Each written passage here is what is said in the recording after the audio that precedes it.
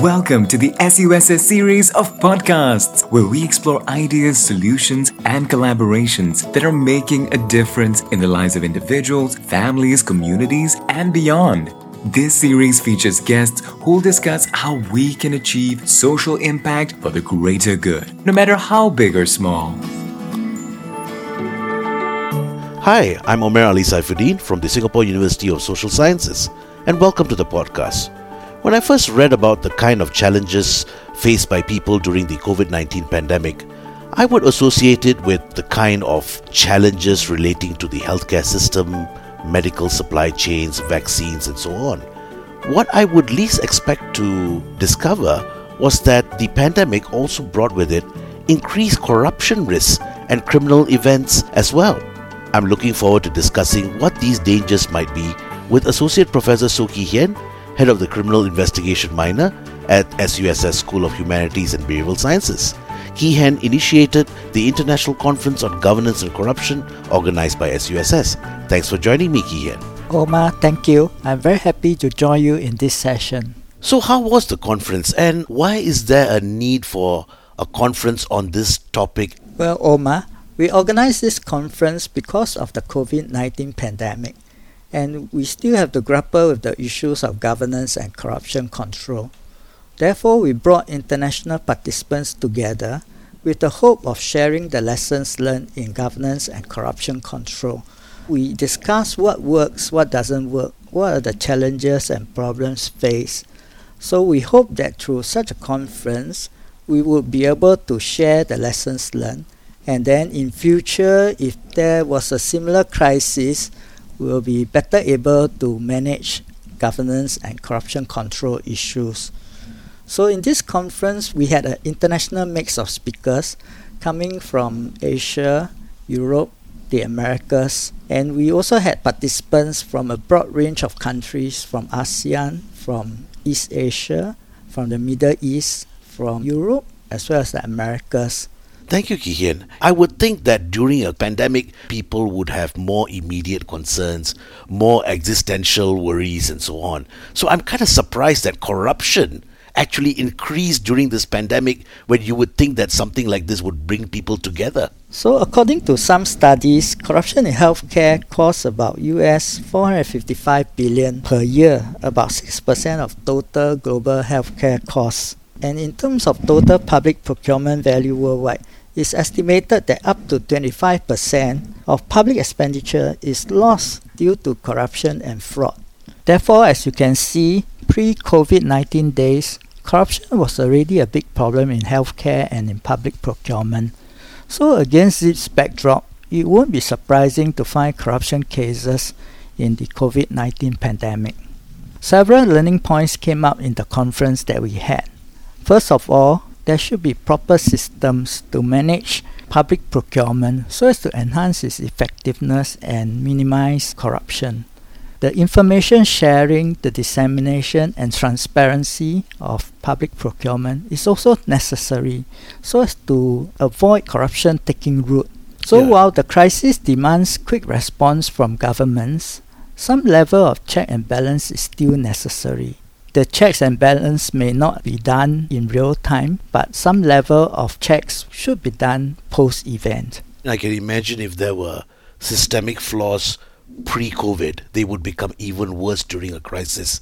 And if those checks were not even there to begin with, or very rudimentary even pre-COVID, during a crisis, it becomes all the more necessary. Yes, certainly. And of course, in a crisis, it is necessary for the government to move very fast, to make decisions fast, and to embark on procurement at a very rapid pace. And we certainly cannot allow all this system of checks and balance to slow down the response, because it is all about saving lives. But the signal must be sent clearly to all that there will still be some level of checks that will be done, so that nobody will get the idea that they could make a quick buck out of corruption in a very surreptitious manner. Yeah, I mean, people are opportunistic. Criminals are opportunistic. And like you have correctly explained to us, corruption has been a challenge in society for a long time, and there are bad actors who are going to make use of this time.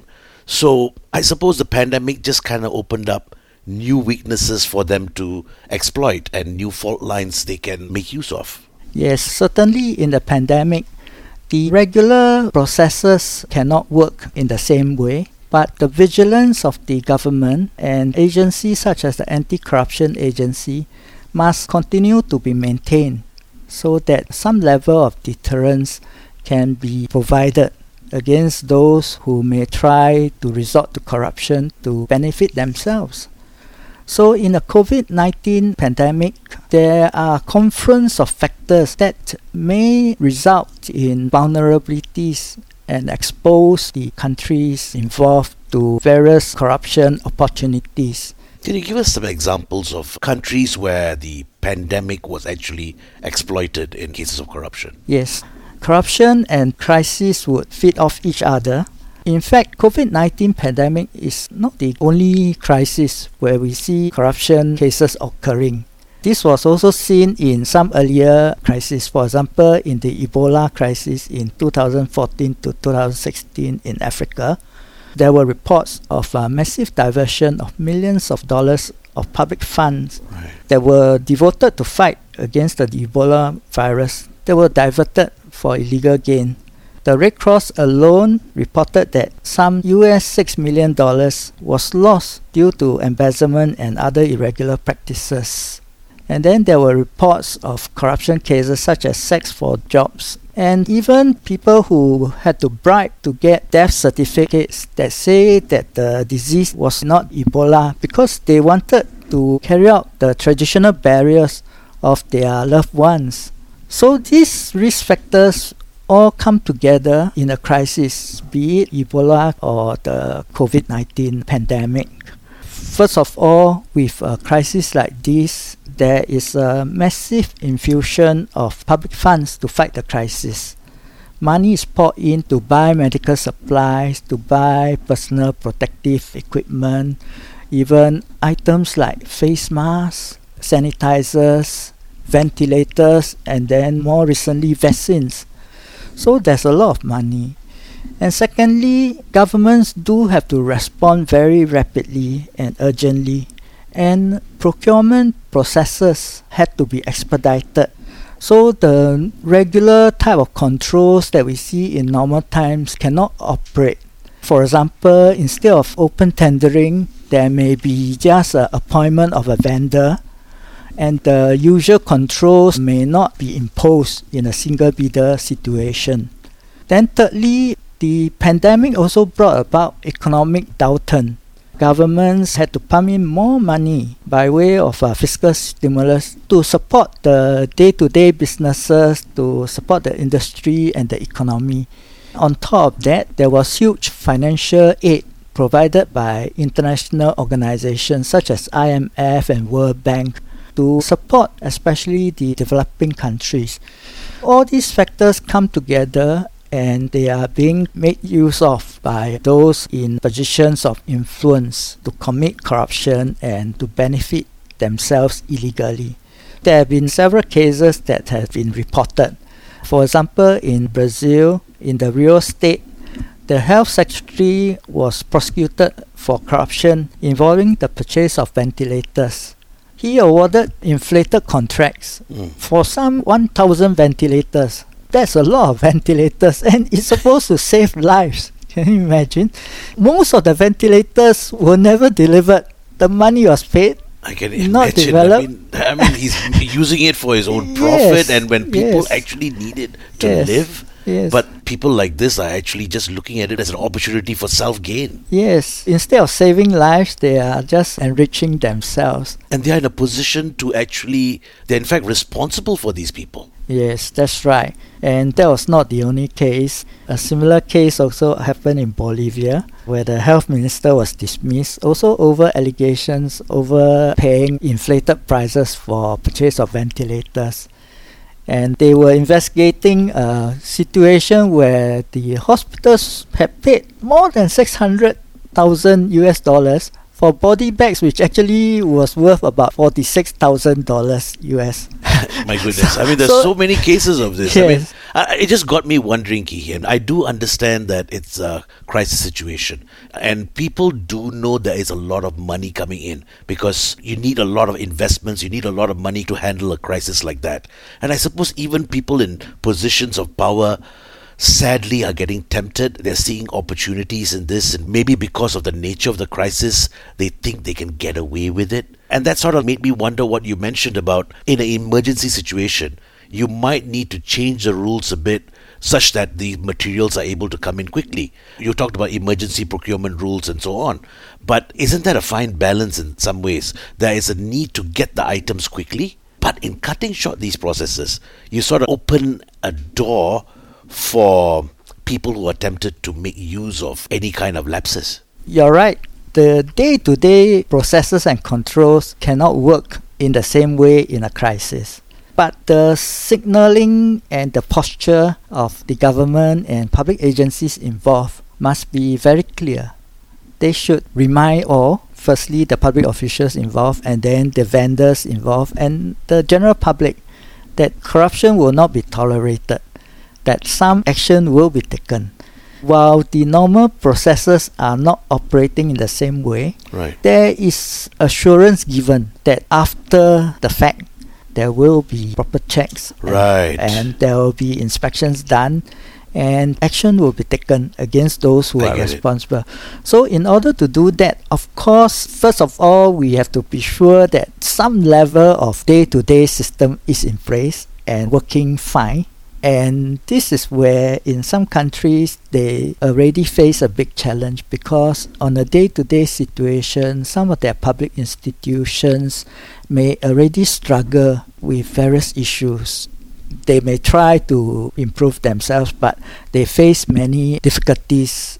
We are fortunate in Singapore, we are well taken care of. And I like the point you mentioned that even in a crisis, you should have a baseline level of checks and balances. So this is that baseline that you already should have established prior to the pandemic. Right. I do hear you when you say that even though certain processes may be somewhat held back because of emergency procurement, that baseline message that corruption is not tolerated is made known very, very explicitly. Yes. So whoever is involved would have this idea that, look, you may try something, but eventually it's going to come back to you when it is detected. Yes. It is important that the agencies that are responsible, especially the anti-corruption agency, is vigilant enough and ready to act, so that when there's a report, they are able to investigate quickly and then action can be taken. For example, in Indonesia, last year, the anti-corruption agency investigated the ex-social affairs minister, and he was prosecuted because he took US $1.2 million in bribe money from two companies that he awarded a contract to. And these two companies were given a contract to help to distribute social aid packages to poor families that were affected by the COVID-19 pandemic. So can you imagine, he is supposed to help the public, right? And then along the way, he also helped himself. It's an interesting example that you mentioned, which is in this region of Southeast Asia. That brings me to the next question. We've talked about international examples, and you gave an example of Indonesia, what's happening down there. What's the scenario like closer to home then? In Singapore, we are fortunate that corruption is kept well under control. If you go by some of the international surveys, for example, the Transparency International Corruption Perception Index, Singapore is always rated very favorably. In fact, in the survey done in 2021, Singapore came in 4th out of more than 180 countries. So we are fortunate that we continue to maintain a very tough stance against corruption. And through the course of the COVID-19 pandemic, there's no let up in our vigilance. So unlike other countries, we are fortunate in that there were no cases that involve COVID-19 pandemic. There was one recent one where this subject tried to bribe a staff in a vaccination center in Choa Chu Kang. to falsify his record, to show that he had received the second Pfizer injection, when that was not the case. He offered her $50. Of course, the staff reported him when he was arrested. So that was one case. There was another one which was associated with COVID-19 pandemic, not a corruption case, but a fraud case. This subject was in Singapore. He took on the identity of a genuine medical supplier, and he cheated a pharmaceutical company from Europe. And he said he was going to sell them surgical masks and personal protective equipment. So it's a scam. Yeah, and they paid him millions. And after they paid, he disappeared. But he was eventually caught. So a lot of these corruption cases are like mixed in as part of another scam, isn't it?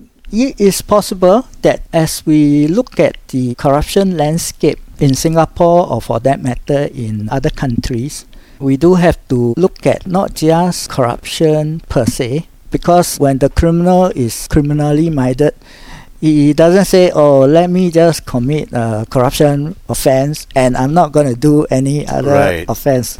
He just find any way that he can to illegally profit from. So corruption is just an enabler as part of a scam that he or she is doing. Yes. So the overall posture of the government and its enforcement agencies is quite important. And in Singapore, we adopt a zero tolerance policy against corruption. And this has been the case since the early days of our founding Prime Minister Lee Kuan Yew. When we say a zero tolerance policy on corruption, we really mean it, because you can see our CPIB deal with all sorts of cases. They deal with cases that involve small amounts of bribe or large amounts of bribe. They deal with the giver of bribes and the receiver of bribes. And they deal with people regardless of their status or position or power.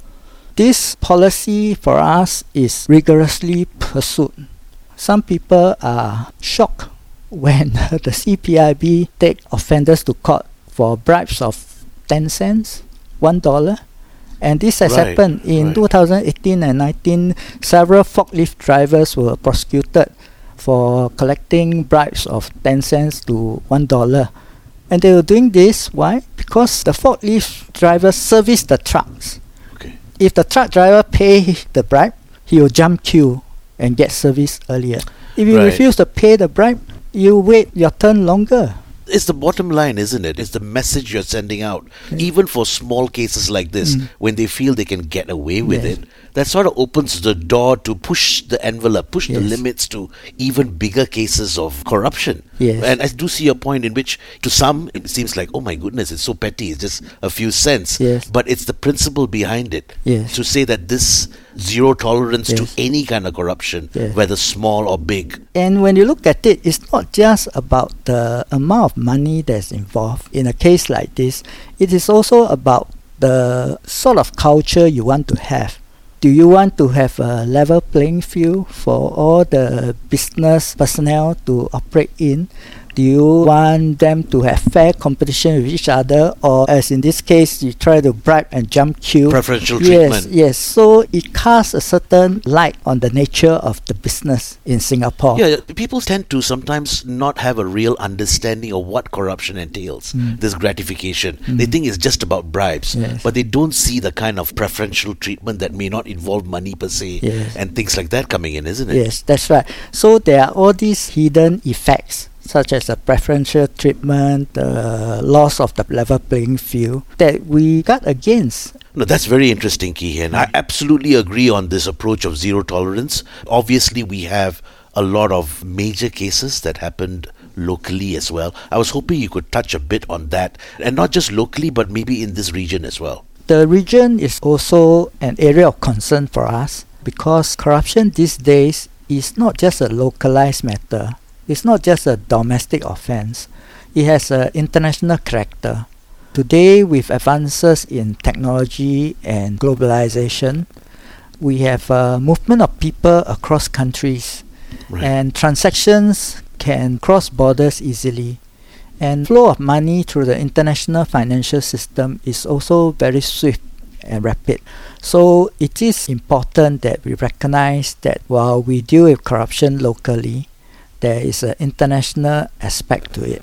We will have to play our part to deal with the international dimension of corruption. So, for example, 1MDB. Right. The case involved many countries such as the US, the Middle East, Switzerland, Hong Kong, Singapore as well. And whilst the actual corruption event did not occur in Singapore, there were the illegal proceeds from the corruption and other crimes that flow through multiple channels through various shell companies. And from the investigation reports, it can be seen that such transactions can be quite complex. From the point where money is raised by 1MDB, and then how it is siphoned off through different routes, through differing shell companies with the beneficial ownership camouflage. And then having gone through various routes, then made its way into the bank account of ex-Prime Minister Najib. So when corruption is very institutionalized, we actually see what you described, whole systems and infrastructures that support this act of corruption by anyone, isn't it? The network and the methods to commit corruption and then to launder the corruption proceeds are already in place. It is a problem that the international community are struggling with. And of course, the various recent episodes that came up, such as the release of the Panama Papers, the Paradise Papers, and the Pandora Papers, and earlier the release of the Swiss Secrets paper, all point to the fact that the international financial system could be abused by corruption offenders to move and to hide the proceeds from corruption. So this network and the methods that are used is something that is uppermost in the priority of the international community. Efforts are underway to try and resolve it through mechanisms such as through the United Nations Convention Against Corruption, where countries will get together and try to discuss such common issues and try to find common solutions to it. From the Singapore perspective, we therefore not only look at what happens within our boundaries, but also what happens when Singapore businesses venture out of the country to do business. You've been listening to the SUSS series of podcasts. The next part of this episode will be available at suss.edu.sg/podcast. Stay tuned.